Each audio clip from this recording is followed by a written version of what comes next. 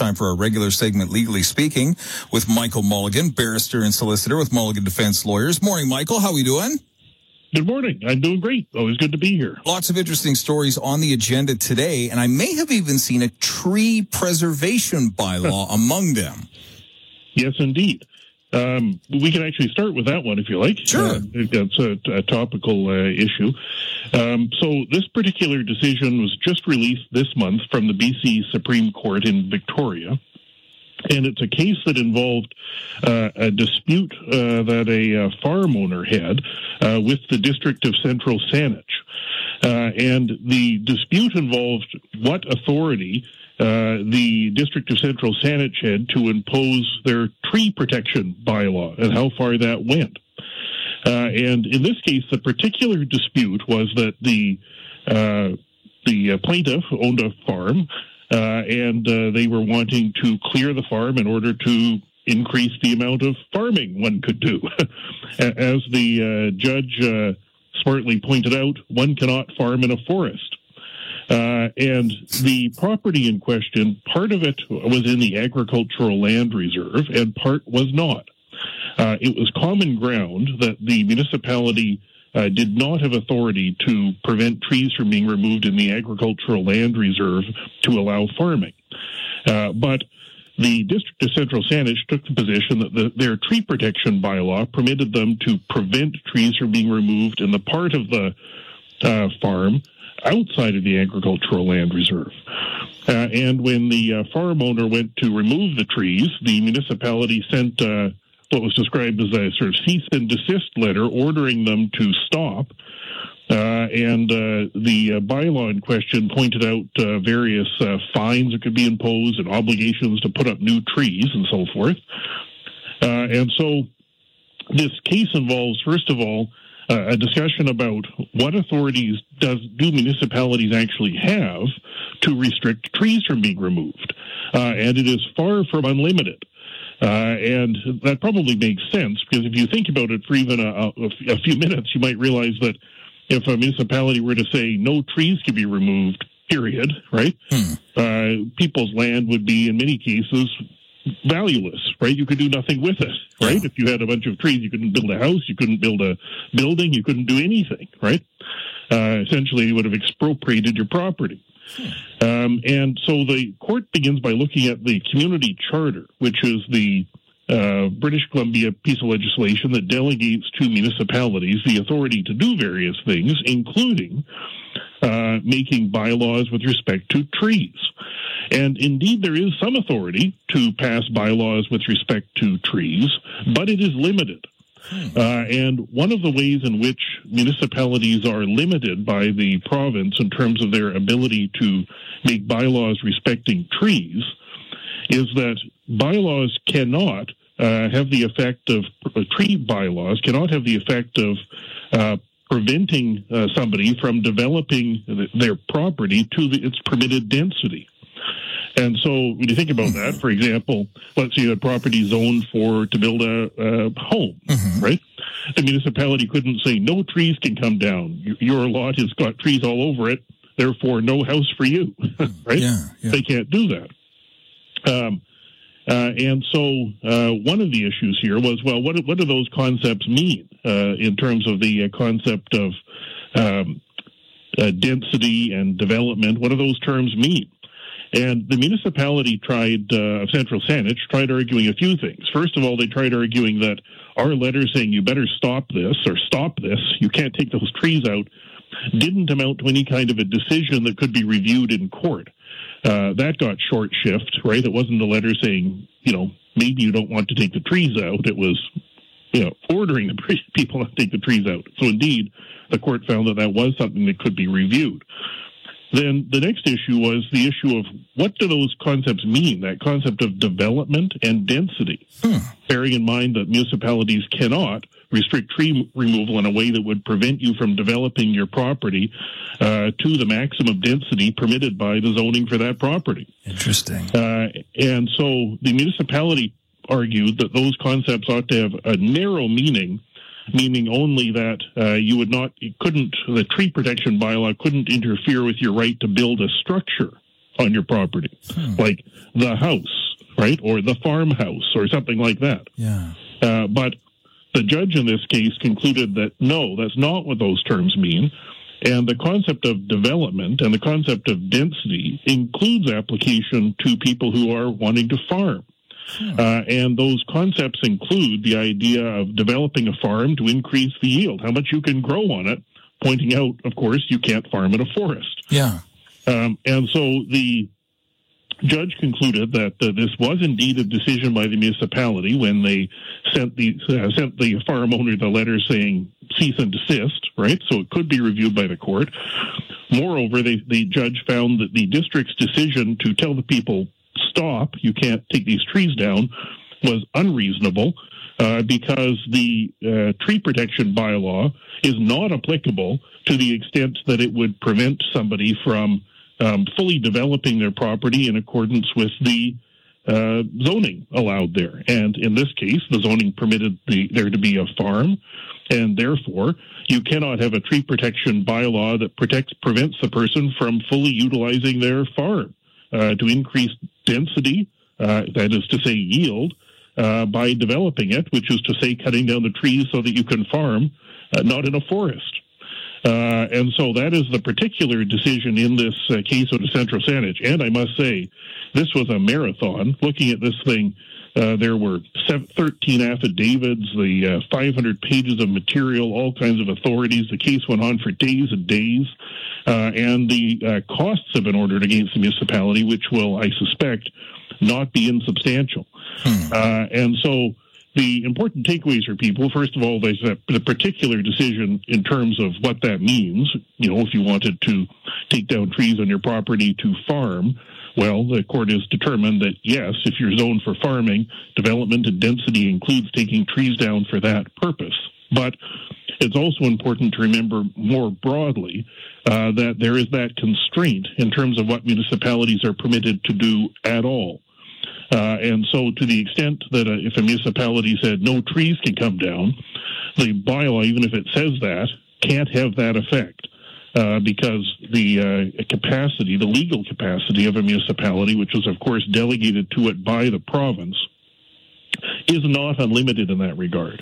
And while they can do things to protect trees, they can't do it in a way that would prevent a person from developing their property in accordance with what zoning might otherwise permit.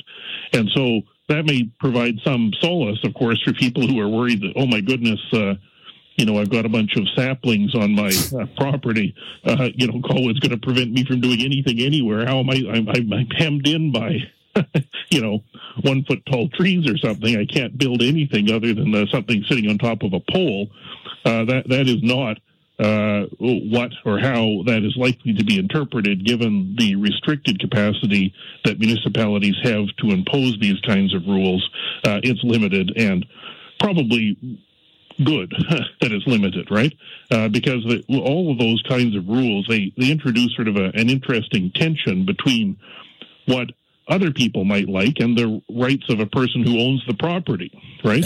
Yeah. Everyone else in the community might think this is swell. I wish to just keep all these lots, a bunch of trees, a forest. They're lovely, right? Yeah. But to the extent you do that, really what you're doing would amount to expropriating the capacity of the person who owns the lot to build a home or make a farm or construct a building, whatever might ordinarily be permitted there.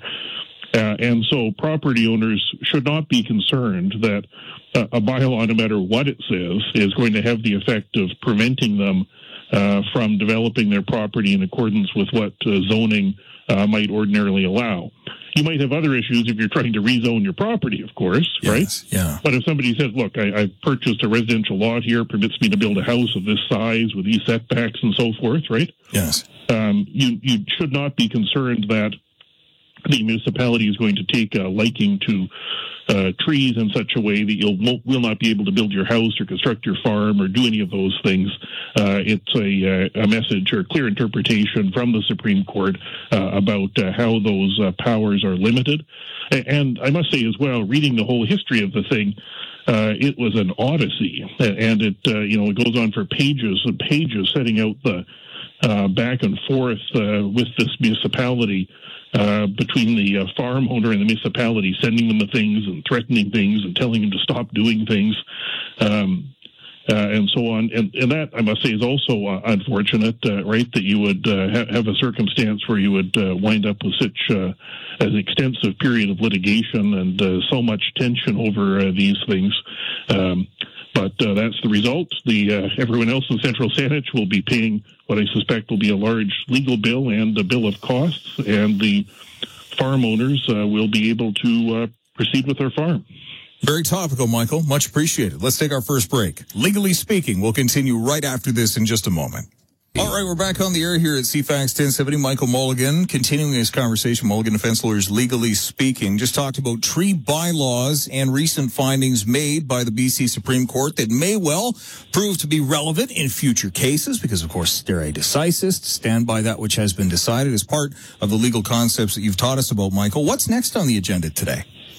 Next on the agenda is another timely decision, this time just out of the BC Court of Appeal. And it's timely in the sense that we've talked previously about provincial government proposal to try to expand the roles of like unsupervised paralegals to provide family law services, or potentially the roles of notaries and how they should be regulated, what should be going on there. And it's a case involving, I must say, a very unfortunate fact pattern. It's a woman who, at the time of the trial decision, and this was the appeal, of course, it just came out, she was 82 years of age, or 84 years of age at the time of the trial. And the background is that a few years prior to that, there was a agreement that was brokered by her son-in-law, which was described by the trial judge as an unconscionable agreement for the sale of her home. The elderly woman in question owned a home in Grand Forks, I think on some 20 acres. And this agreement that she signed provided that the home would be sold to a proposed wine company. And while the agreement said that the purchase price was $465,000, the agreement provided that no money was to be provided initially, and that she might be paid from a hoped future profits from this wine proposed company, with an unspecified amortization period that might run anywhere from 20 to 40 years. This is for somebody who's 84. Yeah, that's not a good agreement. No. That would be a kind description of it, described as unconscionable by the trial judge. Yeah. And the unfortunate thing here, that's the cause of this particular case going to the Court of Appeal, is that this elderly woman, who was described by the judge as somebody who would have appeared would have appeared vulnerable. She was living in a care facility at the time, was recovering from hip surgery, was taken by two other people who were involved in the transaction to a notary in order to convey her property, signing this thing called a Form A, sort of a paperwork you would use to convey property, be filed in the land title office.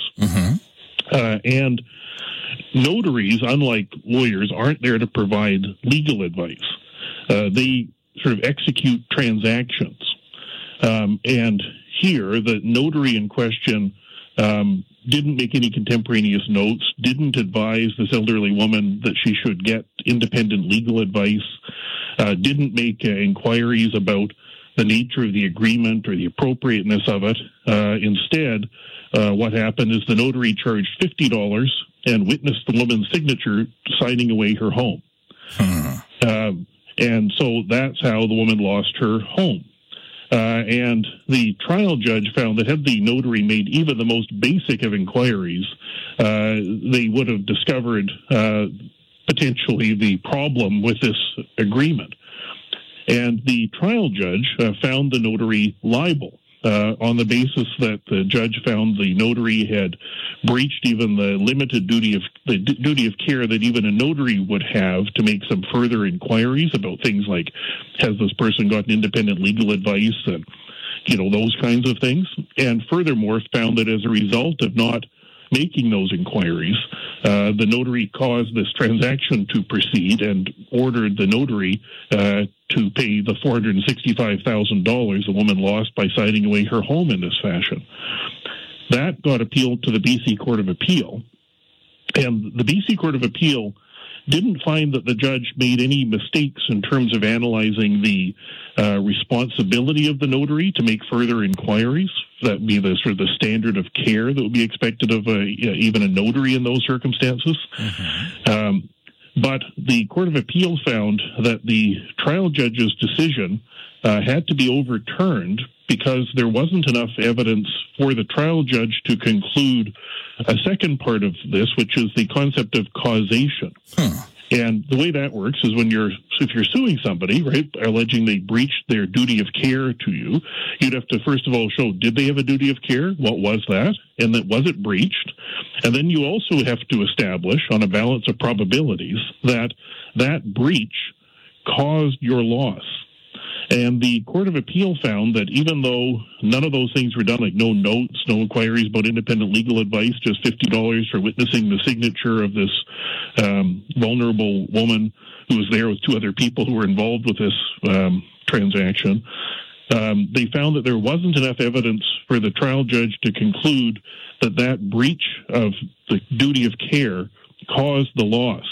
And in part that came because of the fact that this elderly woman, when she testified, she was obviously confused when she was testifying. Her answers often didn't, by that point, make sense. Several years had gone by. She was saying things like, but I am quite sure I was not myself agreeing to it, but my pen was. I suppose things like that.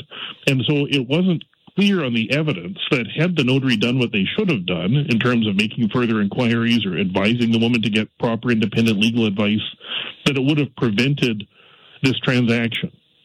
It wasn't a case where the woman said, look, if I had only been told what this was, I never would have done it, right? She was obviously confused about it by the time she testified, and the Court of Appeal just said, look, there just wasn't enough evidence that even if she had been advised that she should get independent legal advice, that she would have done so and followed the advice. And so, sadly for her, the result is that the claim has been struck out, or has been overturned on appeal, I should say. And the case is also, as I said at the outset, timely, because it's this is a decision sort of in the context of current contemplated changes to permit more transactions, including in family law cases, which can be very complicated by people who may not be fully trained to do those things. Yeah. And I should say there's been concern expressed to the Law Society about that in terms of whether that is in the public interest, because you would hope that a lawyer who would have a higher standard of care and a higher duty of care to somebody, if a apparently vulnerable elderly person came in with this agreement that would provide for the transfer of her home, you would hope that there would be further inquiries made and legal advice offered, and you would hope it would serve to prevent some of this kind of a problem, rather than the sort of $50 we completed the transaction. And, well, I can appreciate how people often are not wanting to spend extra money on things, right? And that's why I think, frankly, notaries still exist. They came from a time when there weren't enough lawyers around the province, and so we had this concept of notaries to provide some services.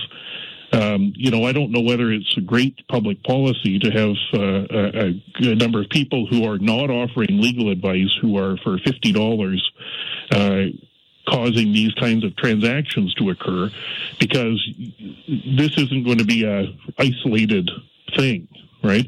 There are lots of people out there that are vulnerable, not only people who might be elderly, not appreciate the nature of what they're doing or what they're signing, even though the pen's moving, but you can also imagine quite easily how those same kinds of concerns about things like capacity and whether somebody is doing something is unconscionable could arise with other transactions, including, for example, in the family sphere, right? Yeah. You could have somebody where there's a great power imbalance. You could have people that don't have a full understanding or appreciation of what their rights are. And I'm worried that if you take some of these areas which are indeed very complicated and which can have huge implications for people in terms of, their homes and support and children, all of these things, it strikes me that we may well be better off with a circumstance where the people doing those transactions are properly legally trained and have some further legal obligation to not only suggest that perhaps you should get legal advice, but provide the legal advice to somebody. Have a discussion with the person about, okay, now, do you appreciate here what is you're signing? We're going to have this discussion independently. Do you appreciate the effect of this? What's the basis for it? Some additional inquiries, which are not going to happen with somebody who's being paid $50 and their view of it is I witnessed the signature and confirmed the person's identity and signed the documents which caused your house to be transferred away. And so I think this is informative, and we should be taking this into account when we're thinking about whether there should be an expansion of the kinds of transactions and things that are being done by non-lawyers, appreciating that they save money. All right, there's no doubt that it would have cost, I'm sure, this person more than $50 if they were having a lawyer help with the transaction, and perhaps that's why, when you think about it, in this particular case, the elderly woman appears to have been taken to the notary by two other men who were involved with the transaction. And so that was another thing the judge pointed out, right? When I read the decision, I couldn't help but think, if you were somebody trying to get an elderly person to sign their home away on the promise of possible future payments over 40 years or something, your first stop might not be the trusted lawyer. No. Your first stop might be somebody who's going to, for $50, sign the forms and not ask any questions. Yeah. And I'm not sure that we are all going to benefit by expanding that. It's a tragic case. It's really a shame. It's understandable why the Court of Appeal made the decision they did, but boy, oh boy, you just hope that there would be more provided by way of advice to vulnerable seniors rather than just sign here, I've confirmed your identity, thank you for the $50. For big things like this, that just, to my mind, doesn't seem enough. Indeed, totally agree. Michael Mulligan with Mulligan Defense Lawyers, legally speaking, thank you so much as always. Until next week. Thank you so much. Always a pleasure. All right, bye now.